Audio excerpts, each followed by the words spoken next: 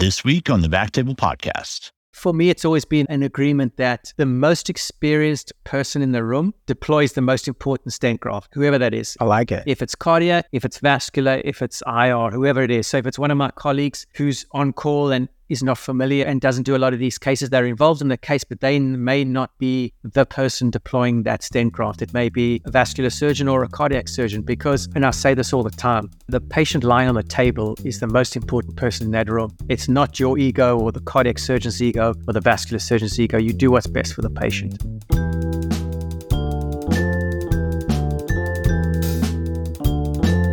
Welcome to the Back Table Podcast, your source for all things endovascular or otherwise minimally invasive. You can find all previous episodes of the podcast on iTunes, Spotify, or backtable.com.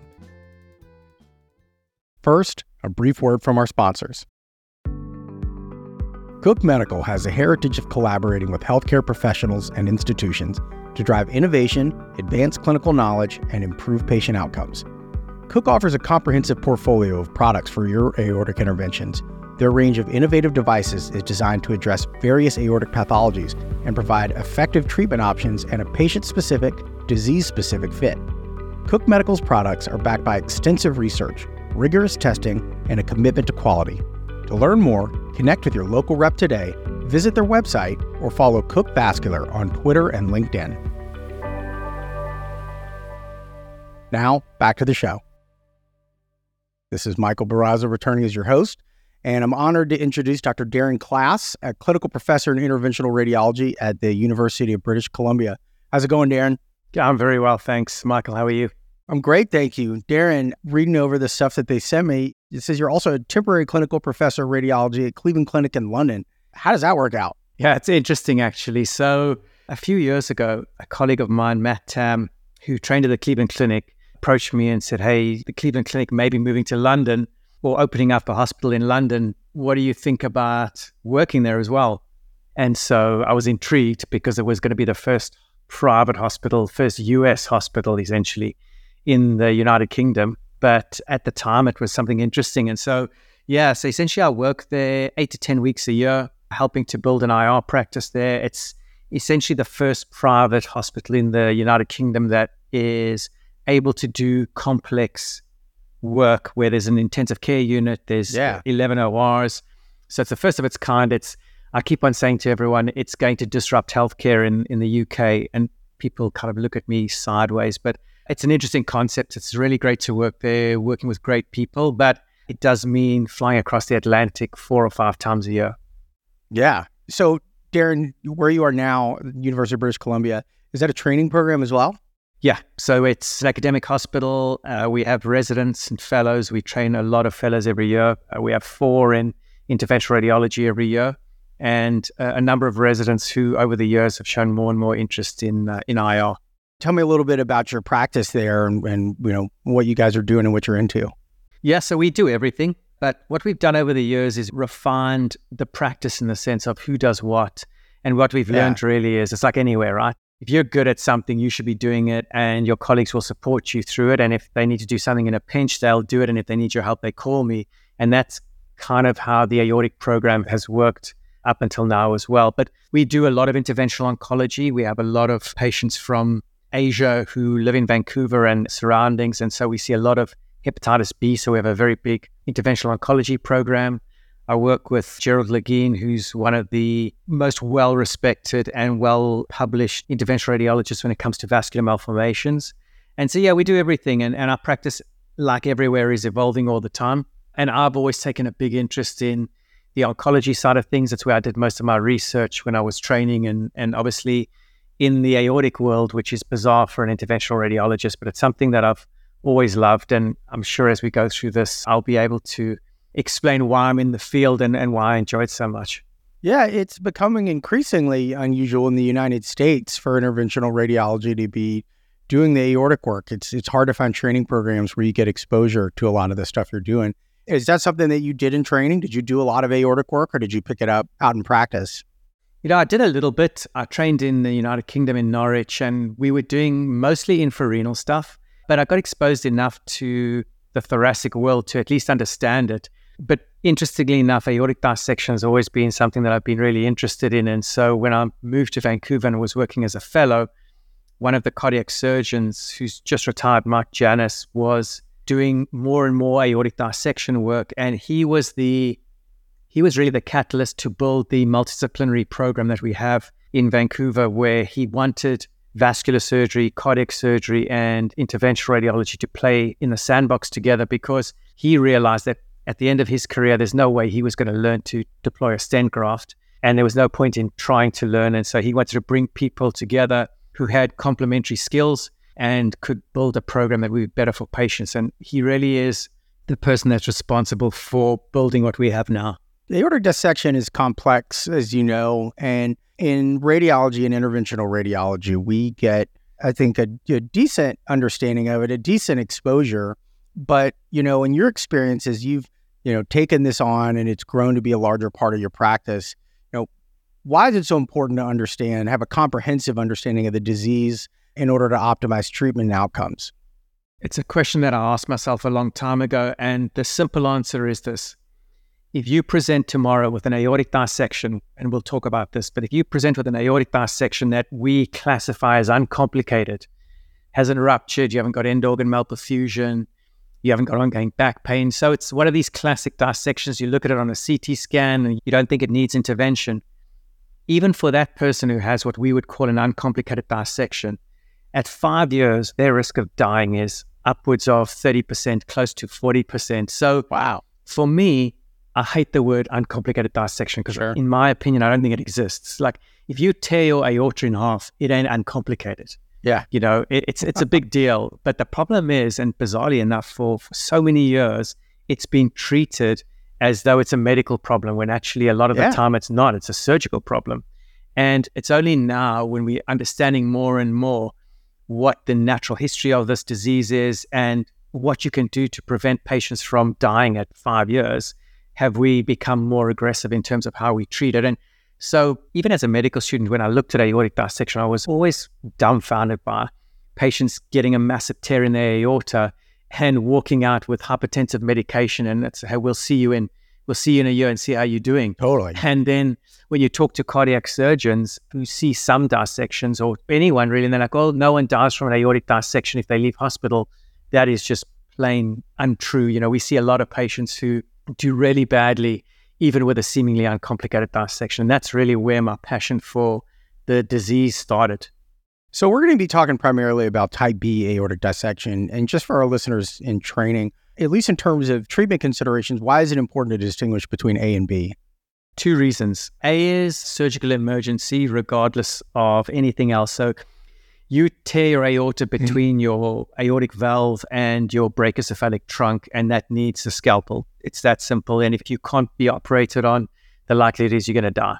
Yeah. Type B dissection, in a way, can be a little bit less benign, but it can also be more deadly. But it's important because the treatment paradigm for a type B dissection is very different. It can be treated endovascularly if need be.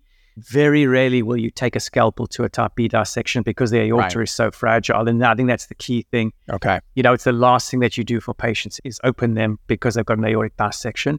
Okay. And so I think that's what's really important. And then probably the single most important thing in terms of differentiating A's and B's is, if you look at the data, if you present with a type A dissection and you make it out of hospital, your mortality plateaus. Interesting. Whereas if you have a type B dissection, your mortality continues to increase, which is understandable because you're kind of, with an A, if you survive and you naturally selected to survive and a surgeon is able to get you through the operation and you make it out of hospital, you're done. But the Bs, because they have ongoing issues around the dissection, their mortality continues to go up.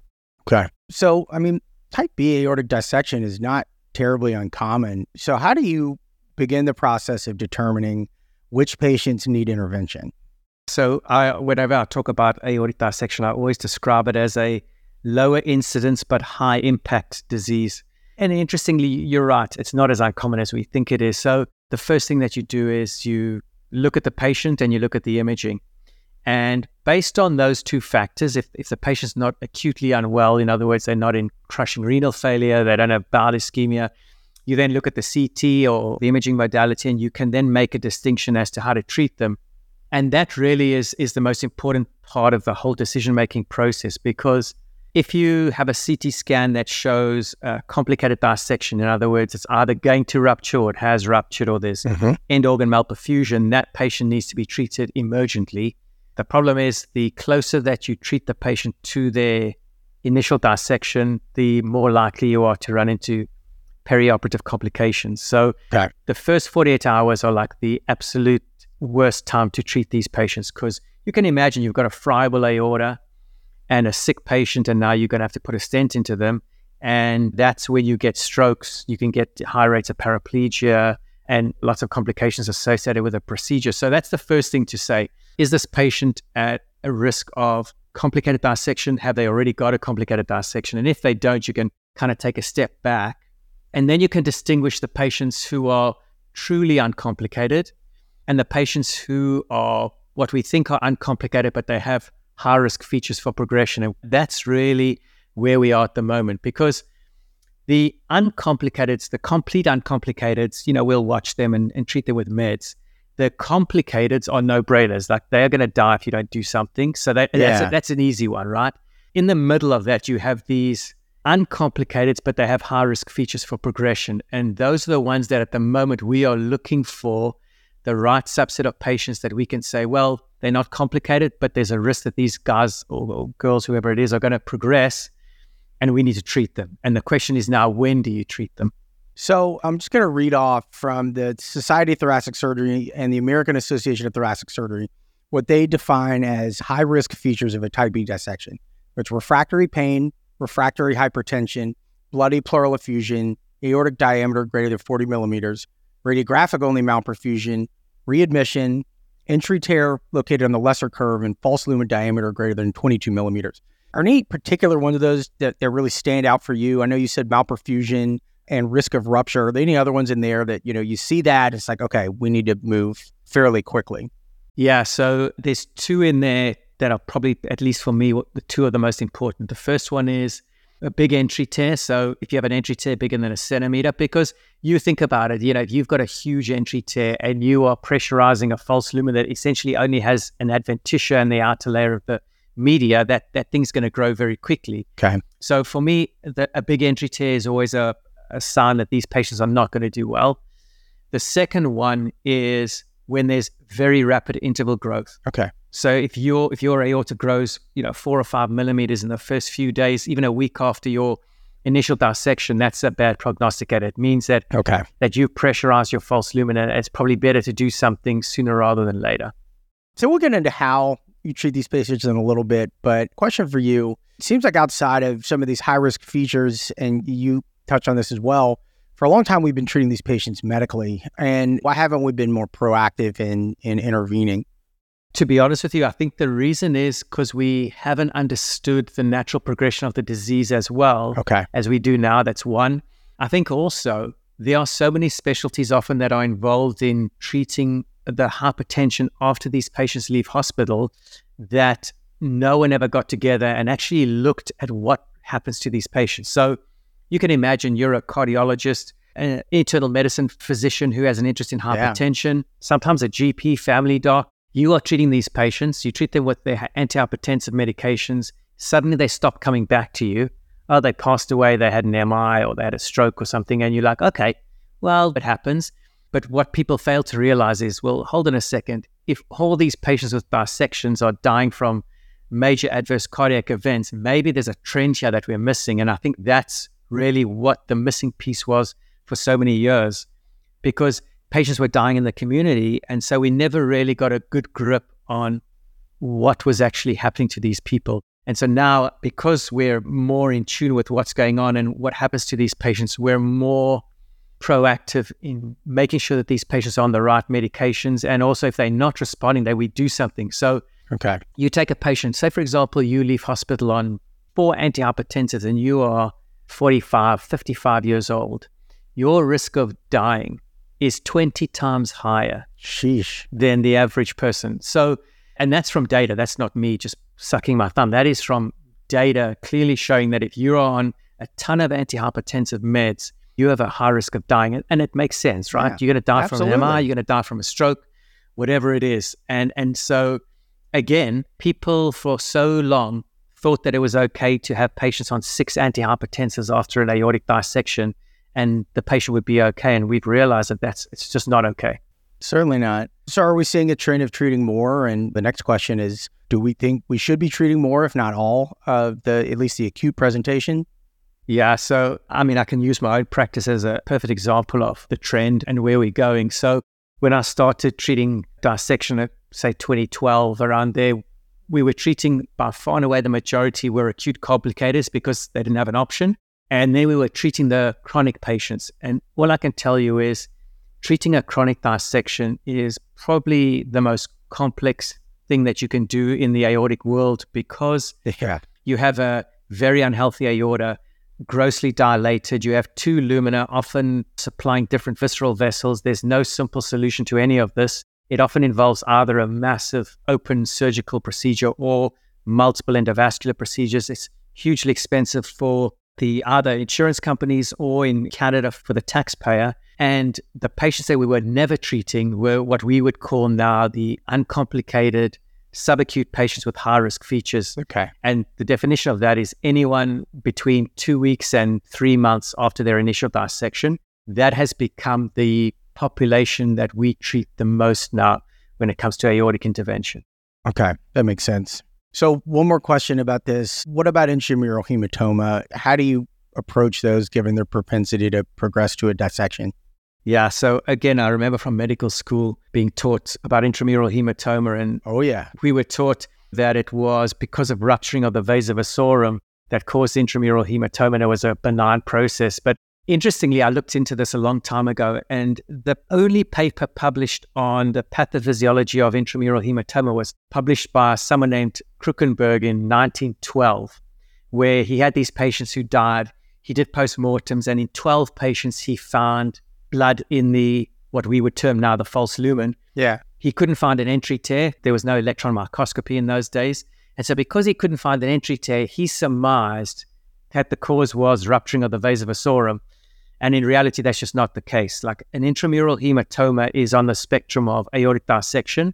All that's happened is that you've got an entry tear, blood is flown into the false lumen, it's then thrombosed, and that tiny entry tear has closed off and you just can't see it anymore. But for all intents and purposes, an intramural hematoma is an aortic dissection that is thrombosed. And then it can kind of do one of 3 things. It either gets better, stays the same, or it gets worse. And then that's how we treat it as well. Okay. So you tend to watch them?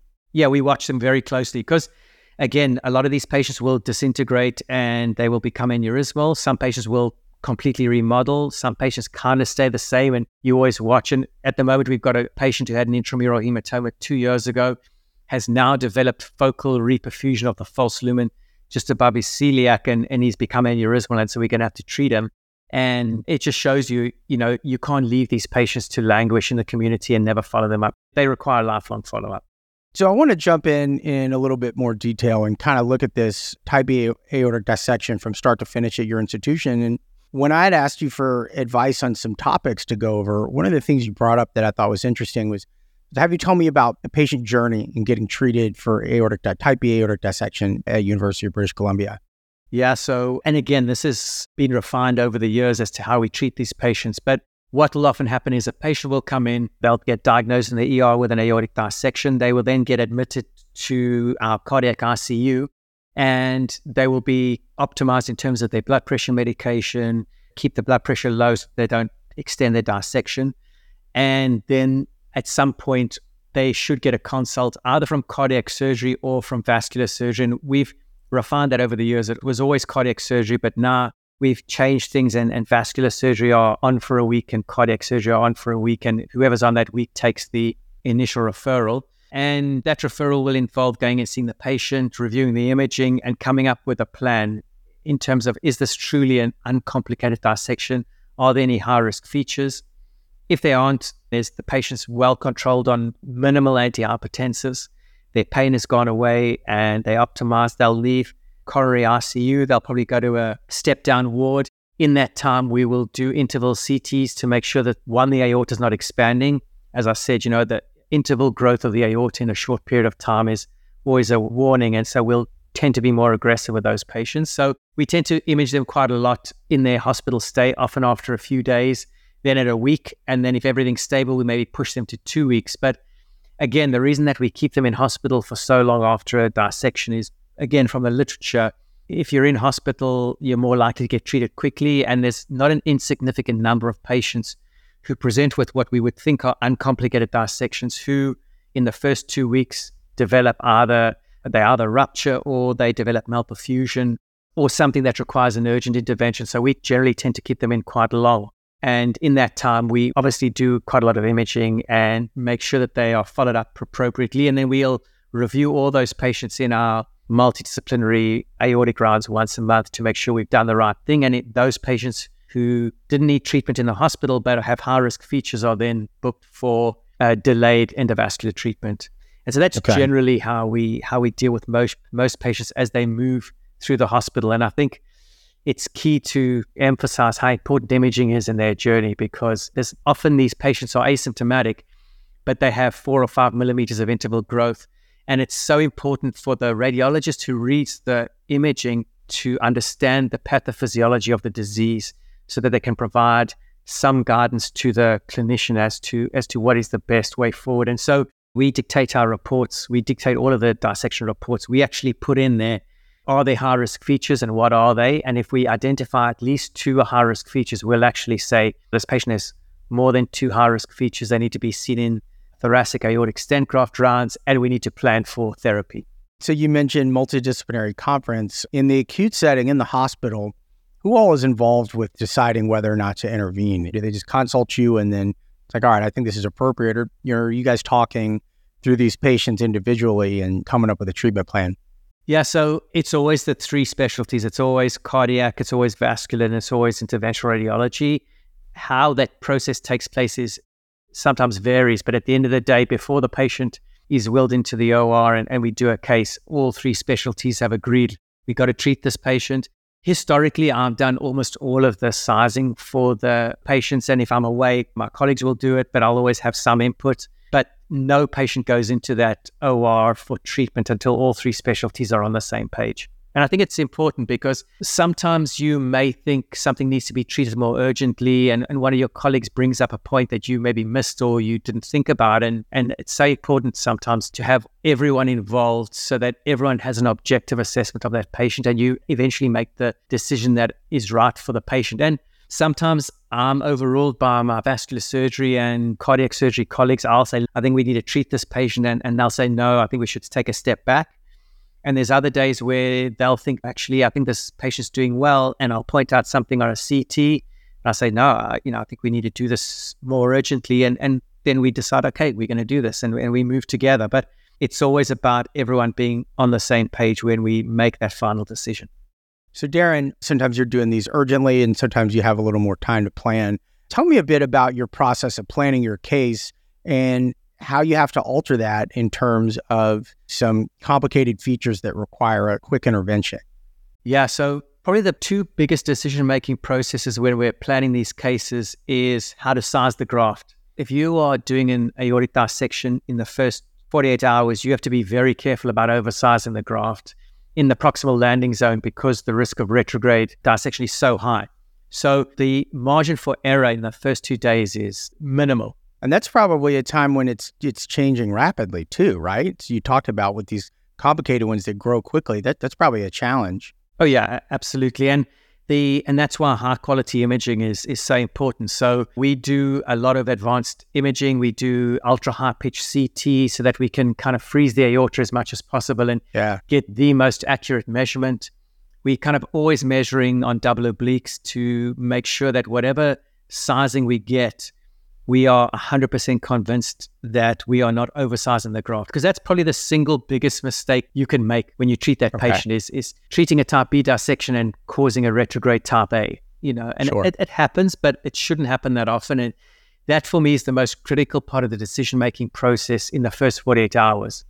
And then once you're beyond like 2 weeks, for example, when you're out of the acute phase, the margin extends a little bit. There's a little bit more leeway in terms of sizing, but then the decision-making changes because in the acute phase, your only job, at least if it's not ruptured is to cover the entry tear and then scaffold open the true lumen as much as possible. Mm-hmm. If they've ruptured, obviously there's no option. You've got to cover the whole thoracic aorta. But you can imagine if you are treating an acute dissection and you have to cover the whole thoracic aorta, the risk of spinal cord ischemia is not insignificant. So we try to avoid that if we can.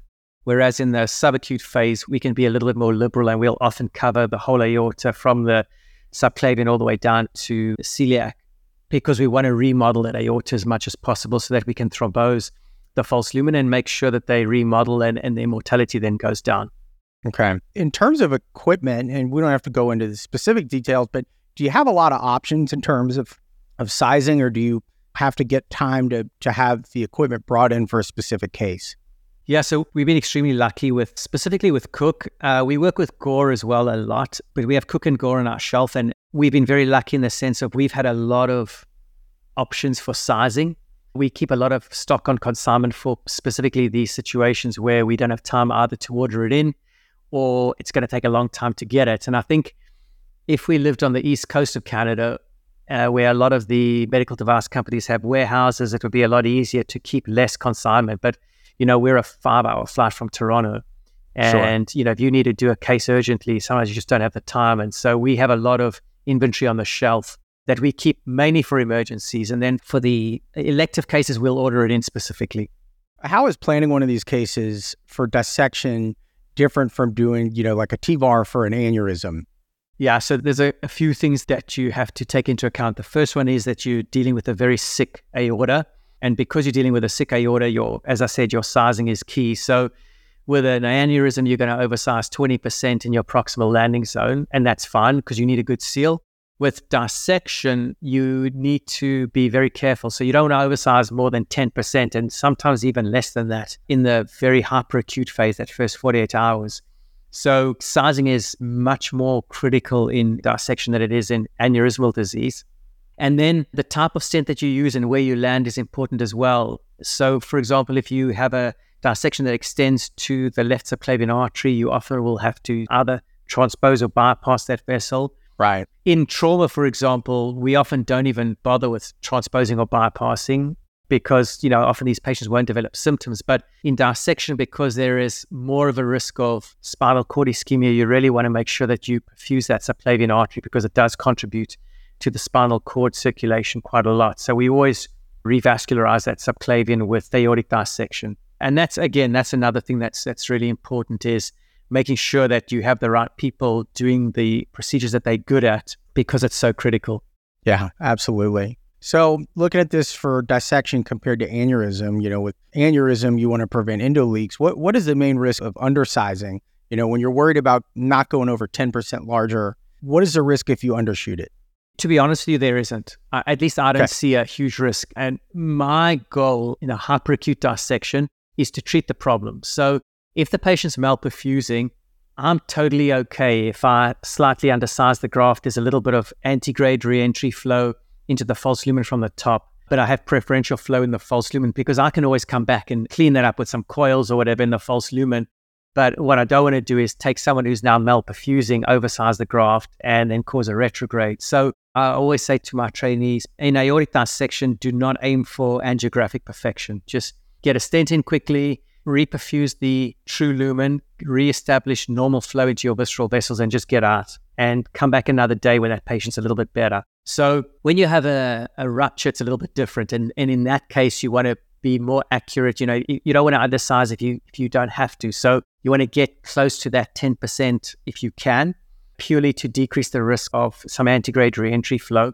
But at the end of the day, if you're sitting on the edge between oversizing and causing a retrograde and slightly undersizing, again, we have such good skills when it comes to dealing with coils and with endo leaks that we know what we can do. And it's pretty easy to get into a false lumen and just shut down any flow that there is there and obviously prevent the false lumen from growing. Let's move on to actually doing the case. And one thing I want to touch on is equipment, namely what equipment, aside from the grafts, is essential for you to do these cases, including, what you need in an imaging room. So a good image intensifier, C-arm, is key for sure. But more important than that, and again, this is something that for me is inflexible, is intravascular ultrasound. Yeah. So this might be a little bit controversial for some people, but I do not think that you should be treating aortic dissection if you don't have intravascular ultrasound. It's reasonable. Because the penalty for making a mistake and stenting into the false lumen or thinking that you're in the true but you're in the false is often life and death kind of thing. And there have been cases where people have been stented and the operators have failed to recognize that they were in the false lumen and stented from true into false, and the patients died on the table. So it happens. Oh, absolutely. I didn't realize how much better you could see these flaps and everything else involved with it until I started using IVUS in the legs. And I think it's essential. Yeah. And there you go. I mean, as you know, if you're doing peripheral vascular disease, how easy it is to undersize a balloon because you grossly underestimate the luminal diameter of the vessel that you're treating. It's no different in the aorta. Yeah. And the interesting thing is when you use IVUS and you see how mobile the dissection flap is, you realize how quickly the whole concept of this petticoat technique is so critical to treating these aortic patients. So sometimes people think, oh, IVUS is a luxury, it's expensive, but for me, it's not. It's absolutely key in the treatment paradigm, clinical decision-making, and also looking at how you're doing during the case. How far you have to extend with uncovered stents. Do you have to extend your covered stents further? It really can help you. And it also decreases the stress levels in the OR because you are unequivocal as to where your catheter is. You know for sure. I'm in true lumen. There's no question. And it saved us so many times in really complex aortic cases where the true lumen is completely compressed and people say, oh, you can just throw a pigtail up and run the pigtail up and it'll stay in the true lumen. That's absolutely not true. You can have huge perivisceral fenestrations that'll cause even a pigtail catheter to flop into the false lumen and you won't even know it. So IVUS is key. So let's just start with some of the basics. Are you doing these cases solo with the tech or do you have another physician operating with you? Yeah, so every single case, there are 3 physicians scrubbed for the case. Okay, so they're scrubbing in with you. Got it. Every case. That makes sense. Yeah, and I've done that on purpose. One is because you often need multiple pairs of hands, especially when you're handling all this crazy equipment.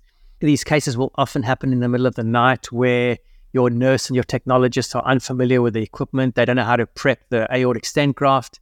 And so you need other people to check on things.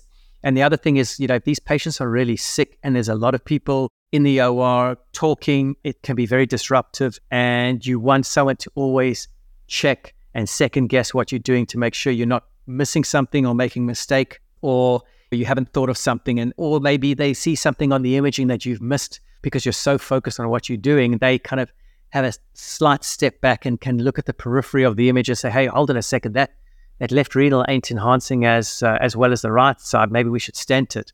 And so we've always had 3 people in the room. And for me, it's always been an agreement that the most experienced person in the room deploys the most important stent graft, whoever that is. I like it. If it's cardiac, if it's vascular, if it's IR, whoever it is. So if it's one of my colleagues who's on call and is not familiar and doesn't do a lot of these cases, they're involved in the case, but they may not be the person deploying that stent graft. It may be a vascular surgeon or a cardiac surgeon because, and I say this all the time, the patient lying on the table is the most important person in that room. It's not your ego or the cardiac surgeon's ego or the vascular surgeon's ego. You do what's best for the patient. Man, that's such a great point too. Having somebody watching with you, and it's like I do stroke cases, and you get so locked in to your angio and what you're looking at, and sometimes it's the person looking in the control room was like, hey, hang on, let's take another look at that, and that is so nice. So access, do you get percutaneous or cut down? It's a great question as well. So we almost exclusively do cut down. And some people may think that's a little bit of overkill. And no, you got 2 surgeons in the room. Exactly. That's my feeling. I'm like, just cut down. It's easier. We don't have to worry at the end about closure and everything else. It's a surgical closure. So I'm totally happy with it. And again, like my feeling is always this guy or girl, whoever it is on the table, they ain't going anywhere tomorrow. It's not like they need a percutaneous procedure, They've just had their aorta torn in half. We've just fixed it. There's no chance they're going anywhere. This isn't a routine EVAR. No. This is, I'm 100% with you on this. Yeah. So once you guys get access and you put your sheets in, How do you navigate into the aorta? I mean, particularly when it's extending into the iliac arteries, how do you navigate up to where you want to be with the tension of the true and false lumen? Yeah, so again, key is looking at the CT scan before and planning which side you want your device to go up, because that sometimes is the most difficult thing. So, for example, if you have a 312 dissection that goes into your left external iliac and your right one, it stops at the bifurcation of your internal and external. We'll use the right side because it's obviously going to be technically easier because you've got a little bit of a runway to play with to find your way into the true lumen. Yeah. You know, when both sides go down into the groin, it can be very, very challenging. But often with ultrasound, if you know on your CT scan, okay, well, the true lumen is anterior, the false is posterior. When you do your ultrasound guided puncture, you can do that even with a groin open. You can stick an ultrasound on. Probably easier. Yeah, exactly. And you can pretty much guide in there. Now, if you've gotten a sheath into an undissected distal external iliac, and now you've got to navigate into the true lumen, what I tend to do is I just put a hydrophilic wire through the IVUS catheter, and I just fire it up, and I just go up and down a couple of times. And if it goes into the true lumen, great. And if it doesn't, what I'll do is often I'll just do a bit of an obliquity, ipsilateral obliquity, do a run through the sheath and map out where the intermedial flap is, where the entry or the exit tear is. And then you normally some image overlay, put it on that, and then just trying to guide my wire into the true lumen, and then obviously confirm with IVUS once you're in there. So you confirm with IVUS, you're making your way up with that. Ideally, where do you want to be before you start doing your arteriogram? So with IVUS, to be honest with you, I never do an arteriogram until I am ready to deploy the first stent graft in the arch. Okay. Because I'm comfortable and confident that my CT scan has told me everything I need to know. But bear in mind when I say that, if we have a patient, for example, that's transferred from outside of Vancouver, which is quite common, and their CT scan is historical, in other words, it's more than, say, 8 hours old, I'll re-image them. Wow, 8 hours is historical. It is. Your dissection can change so quickly. That's amazing. And we've been caught out. We had a patient many years ago. I'll tell you the anecdote, but this was probably 2014. We had a patient transferred in from another hospital. CT scan was 8-10 hours old. We didn't bother re-scanning them, took them to the OR, spent, I'm not joking, 5 hours trying to get into what we thought was the true lumen based on the CT scan. But at some point, the flow dynamics had completely reversed. And what we did was spend 5 hours getting into the false lumen, then put a stent in to fenestrate that false lumen, but all the time we had been in the true lumen. So, you can be caught out so easily when you do these cases. And so there's two things that I never worry about. Number one is contrast-induced nephropathy, and two, radiation dose, because they're not real. No, they're not. We can always fix those. Well, these change a lot, as you said, and it can be hard to see. Is there ever a role for cone beam CT during a case? Yes and no. I think if you are comfortable with ultrasound, I think you are pretty good to go. And I don't think the cone beam itself is going to add much to your case, because based on your CT what you need to do. If there's visceral vessel compromise, which vessel it is. And so for example, the way I do a case is IVUS catheter in all the way up to the arch. Through that, I put my Lundy, IVUS catheter comes out, and then I put my stent graft in that I've decided on pre-procedure. So I've made my clinical decision as to what size graft I'm going to use before we go into theater. And then that graft goes in. I put it close to where I think the landing zone is, get my obliquities based on the CT scan and orthogonal projections, and then I do my first run. Okay. That was one of my next questions. How do you land it? Yeah. Okay. So that makes a lot of sense. One thing you brought up, I want to ask you about. Could you just tell me a little bit about the petticoat technique and what that entails? Yeah, so it's interesting that there's been a few things in my career that I've looked at and I've thought to myself, this is an absolute no-brainer. One of them was the petticoat, and I'll talk about that in a second. The other one was radial intervention, which I'm not going into, but those are the two no-brainers. I was going to ask you about that. there are two. Those are my two absolute no-brainers. And the petticoat for me is a no-brainer because of the way that it works. So for people who are listening to this, if you don't know what the petticoat is, it is a combination of a covered stent and an uncovered stent that you put into the dissected aorta. And the premise is that the covered stent covers your entry tear, so it redirects flow into the true lumen, sorry. And then the uncovered stent, which is actually a very low radial force stent, you then put in, and what that does is it scaffolds open the true lumen, because you can imagine you've got a very soft, friable, malleable intermedial flap that is moving around with systole and diastole. And even if you put in one covered stent, you can still have a lot of motion of that intermedial flap below that covered stent. So what the uncovered stent essentially does is it stabilizes that flap, and it also opens up your true lumen. But because it's a low radial force stent, it doesn't do it with a huge amount of force. It kind of allows nature to take its course and kind of just, it's literally like a scaffolding that you use for anything else. It kind of just provides a little bit of support and allows the body to do what it needs to do. And we got the uncovered stent in Canada many, many years ago, long before the US. So in Canada, we have something called special access, which is, it allows physicians to use medical devices that haven't yet received Health Canada approval, as long as there's some data behind it and the physician ultimately takes responsibility for that patient and the device. And so we got Health Canada approval actually after the US, but I've been using dissection stents and the petticoat technique since 2013. Wow. So, we have a lot of experience, and we've just started doing some retrospective data analysis to get a better understanding as to, how our patients have done, because we feel that the petticoat technique, even in subacute dissections, helps a lot with remodeling and also with stabilizing that intermedial flap. And it often will decrease the need to extend your covered stents further into the thoracic aorta, particularly in acute dissections where your risk of paraplegia is so much higher than your subacute phase. How far down do you take the uncovered portion? All the way, buddy. And how does that interact with the visceral vessels? Any issues with that?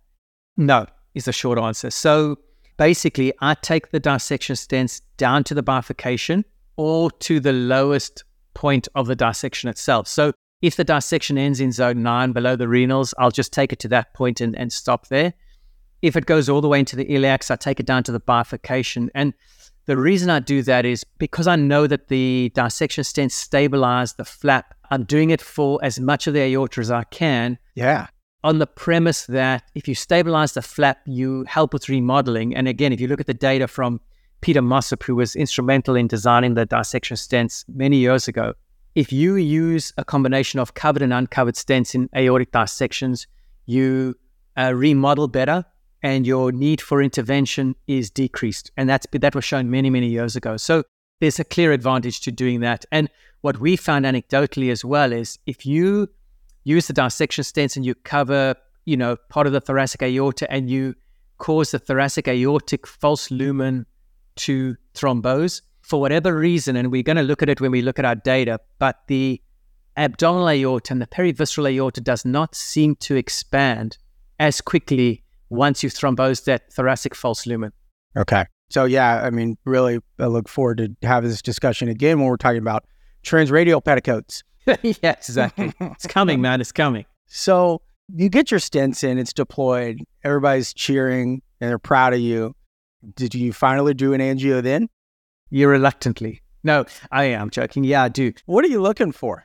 So all I'm looking for is I'm looking to make sure that the false lumen fills much more slowly than the true lumen. So I don't care if there's false luminal flow. The only time I care if there's false luminal flow is if the aorta is ruptured, because then I've got to thrombose it with coils or whatever else. But in general, all I'm looking for is preferential flow into the true lumen. And then the most important thing I'm looking for, particularly in malperfusion, is I want to see those 4 visceral vessels lining up. Okay. Now, if they don't, then you got to go after it. And I think a lot of the trepidation, particularly in the US when the dissection stents were released, was that if you use these dissection stents, you are precluding the ability to stent the visceral vessels. And it's just simply not true. It's not more difficult. It's as easy as if you didn't have them. And actually, I find sometimes it's easier when you have dissection stents in because it gives you a visual border to where you want to land your stent in the aorta. That is a great point. Sometimes renal stents, it's hard to know if you hit it or not. Yeah. That actually makes a lot of sense. Yeah. Okay. Okay. You had mentioned that sometimes in the acute, complicated setting, you have somewhere you got to get the stent graft in quickly, and you said we can come back and clean this up later. What kind of findings on your angio or IVUS would lead you to believe you're going to need to come and do more work later? Rapid filling of the false lumen in, for example, a malperfusion case. So, for example, when you do your final angiogram, if you see very, very rapid filling of the false lumen, particularly when it goes from the diaphragm all the way up to the subclavian, in other words, the entire false lumen is filling really quickly on angiography, that for me is a bit of a warning that possibly this isn't going to thrombose. So that's one. If you see antegrade re-entry flow, in other words, antegrade flow into the false lumen from the leading edge of your stent graft, that's almost always you have to re-intervene on that. Sometimes the patients are heparinized, and when you stop the heparin, that will slow down or thrombose. But the speed at which your false lumen fills and the direction are probably the two biggest indicators whether or not you're going to have to re-intervene. Is there a role for fenestration in these cases? I'm not a big fan of fenestration. I'll tell you why. Like, my feeling on dissection has always been just fix the problem. Yeah. So the problem is the dissection.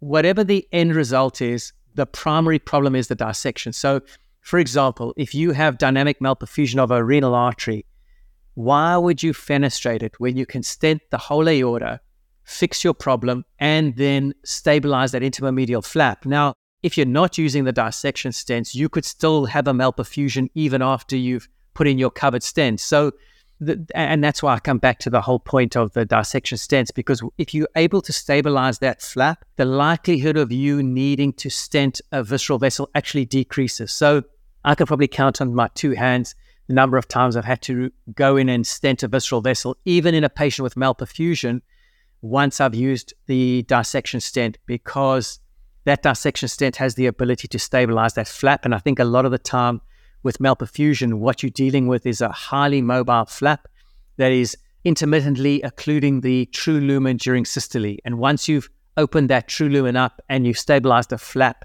it sorts out the perfusion to your visceral vessels. And so you probably don't have to. And for that reason, I don't think, at least for me, I don't think fenestration is as commonly needed as I think some people think it is.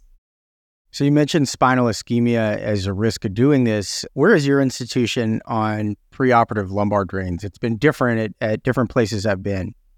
Yeah, we are very conservative. So if we can, everyone gets a lumbar drain. How does it help you? I mean, it's good and it's bad, but interestingly enough, we have not had an insignificant number of complications from lumbar drains. We've had paraplegia. One shear off, I'm sure. Yeah. No, we have. Like, we've had patients become paraplegic from a intrathecal lumbar bleeds. drain. Yeah. So, you get a bloody tap, you put the lumbar drain in, you give a patient 10,000 units of heparin, recipe for disaster. Makes perfect sense. I mean, it's a huge needle you're putting it in with. Exactly. So, we've had a couple of patients become paraplegic from it. And so now our premise is, if we have an elective case and we put in a lumbar drain and it's a bloody tap, we stop the procedure and we cancel it and we redo it another day. In our acute cases, because of that risk, what we'll tend to do is do the procedure without a lumbar drain, and then sometimes I'll get the lumbar drain on the unit afterwards. Because in reality, the likelihood of having spinal cord ischemia immediately after the procedure is much, much lower. Right. And so as long as you put the drain in at some point, you're okay. But then again, a lot of places don't put it in at all. Yeah. What we've started to do with our chronics is, if they have a lot of intercostals, is they get sent to me and I do intercostal artery embolization. Interesting. To decrease the risk of spinal cord ischemia. And that's kind of a newer evolving technique where... Why would that decrease the risk of spinal cord ischemia? Yes, a great question. So the blood supply to the spinal cord is not as simple as we think it is. It's not just the arch of Adamkiewicz, right? It's a very complex network of vessels. And they derive their blood supply from intercostal artery branches, from lumbar branches, from branches of the subclavian artery. And the premise is, if you sequentially thrombose or occlude the very proximal intercostal arteries, you stress the spinal cord and you stimulate angioneogenesis, and you cause the spinal cord to recruit blood vessels from elsewhere, so that when you eventually stent or cover the entire thoracic aorta, the spinal cord has been preconditioned. Okay. Yeah, so it's kind of like doing an embolization in a Y90, trying to divert flow. Yeah. That's cool. What do you use as your embolic agent, just out of curiosity? So generally coils. I'm a big fan of detachable coils. I don't use pushable coils. I'm like, why? There's enough stress in the world without pushable coils. I don't need them in my life. Honestly. If I never used a snare in an artery again, I'd be happy. Amen, brother. So I know we've already talked about how you close these patients. Let's talk about follow-up starting, within when they're still in the hospital and beyond. How do you manage that? So once we've stented them, generally we tend to get a follow-up CT in the first 48 hours to make sure that we've achieved what we wanted to, and also as a baseline. So we can at least have a very recent post-procedural baseline CT. If they are in profound renal failure, we may push them a little bit longer, but generally we want to get a baseline CT quite soon after the procedure. And then we get one more just before they leave hospital, because that baseline CT before they leave hospital, if they, for example, have flow in their false lumen, it'll tell me what imaging modality I'm going to use at 1 month to image them. So, for example, if we've stented a patient for malperfusion, they have residual false luminal flow at their discharge CT at 1 month. What we'll do is, instead of doing a CT scan, I'll do a time-resolved MRI and look at the direction of flow in the false lumen and the speed of flow in the false lumen, because that gives me an idea as to how quickly, or if I need to intervene on that false lumen and thrombose it. So that's kind of what they get before they leave hospital. And then we generally tend to image them at 1 month, 3 months, 6 months, and then 12 months, at least in the first year. And then depending on what the findings are on each of those CTs, whether we need to touch something up, we need to re-intervene, whether we need to extend the covered stents for whatever reason. So that's generally our imaging protocol for the first year. And then at the end of the first year, depending on what their aorta looks like, if they've completely thrombosed their false lumen in the thoracic aorta, we may push them to annual follow-up. Yeah. So just a couple final questions. Is an interventional radiologist doing something that not a lot of interventional radiologists do, but doing it well? How do you advocate for these dissection patients to make sure they get the treatment they need and beyond? What I think is you need to look at an aortic dissection like cancer. So if you do nothing for this patient, their risk of dying is significant. And as interventional radiologists, even if we maybe not as involved in the treatment paradigm as some other centers are, I think we have a lot to offer. You've heard from me already. There are a multitude of procedures that these patients often require, sometimes before or sometimes after their intervention, that I think interventional radiologists are really poised to help with false luminal embolization for one, intercostal embolization another, and then visceral stenting is another one. So it's one of these things where even if you're not directly involved at the outset, you can really play a role in the care of that patient at some point down the road. So It's worth knowing about.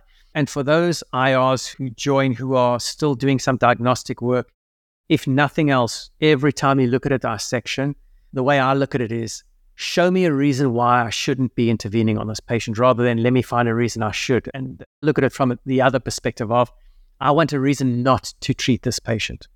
Yeah. Again, as I said, I'd ask you for advice on some things to talk about, and you had mentioned raising awareness. These patients are missed. It seems like a good opportunity for diagnostic radiologists or combined IR/DRs to really take hold of these.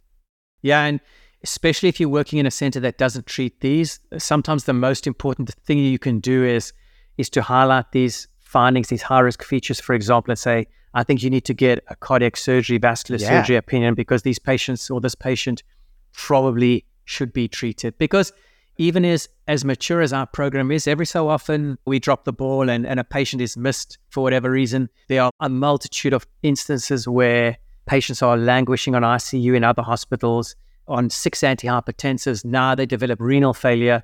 Nephrologists tell the ICU attending, it's because you're CTing them too much, when actually these patients have malperfusion.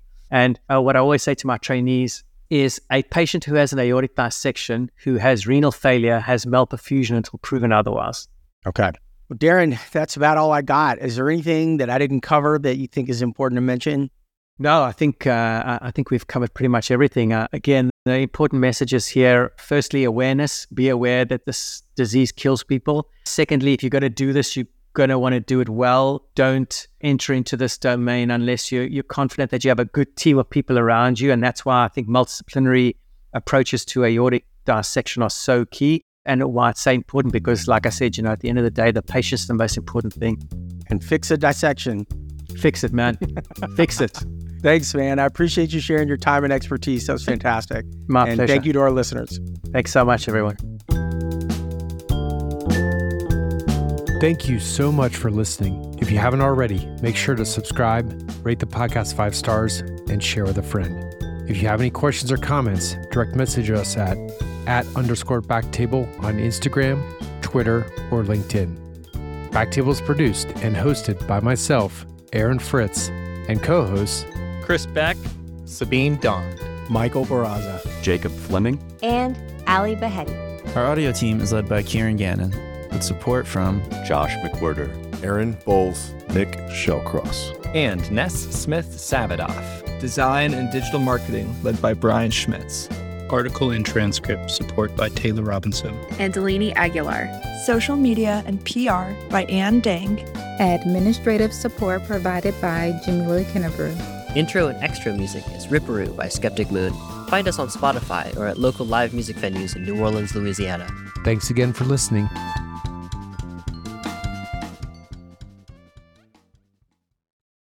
The content, information, opinions, and viewpoints contained in this podcast presentation are for educational purposes only. Some opinions expressed may represent those of the speaker and are based on their own clinical experience in their practice. This information is not meant or intended to serve as a substitute for a healthcare professional's clinical training, experience, or judgment. Guest speakers are paid consultants of Cook Medical. Always refer to the instructions for use for complete prescribing information, including indications for use, warnings, precautions, adverse events, and deployment instructions.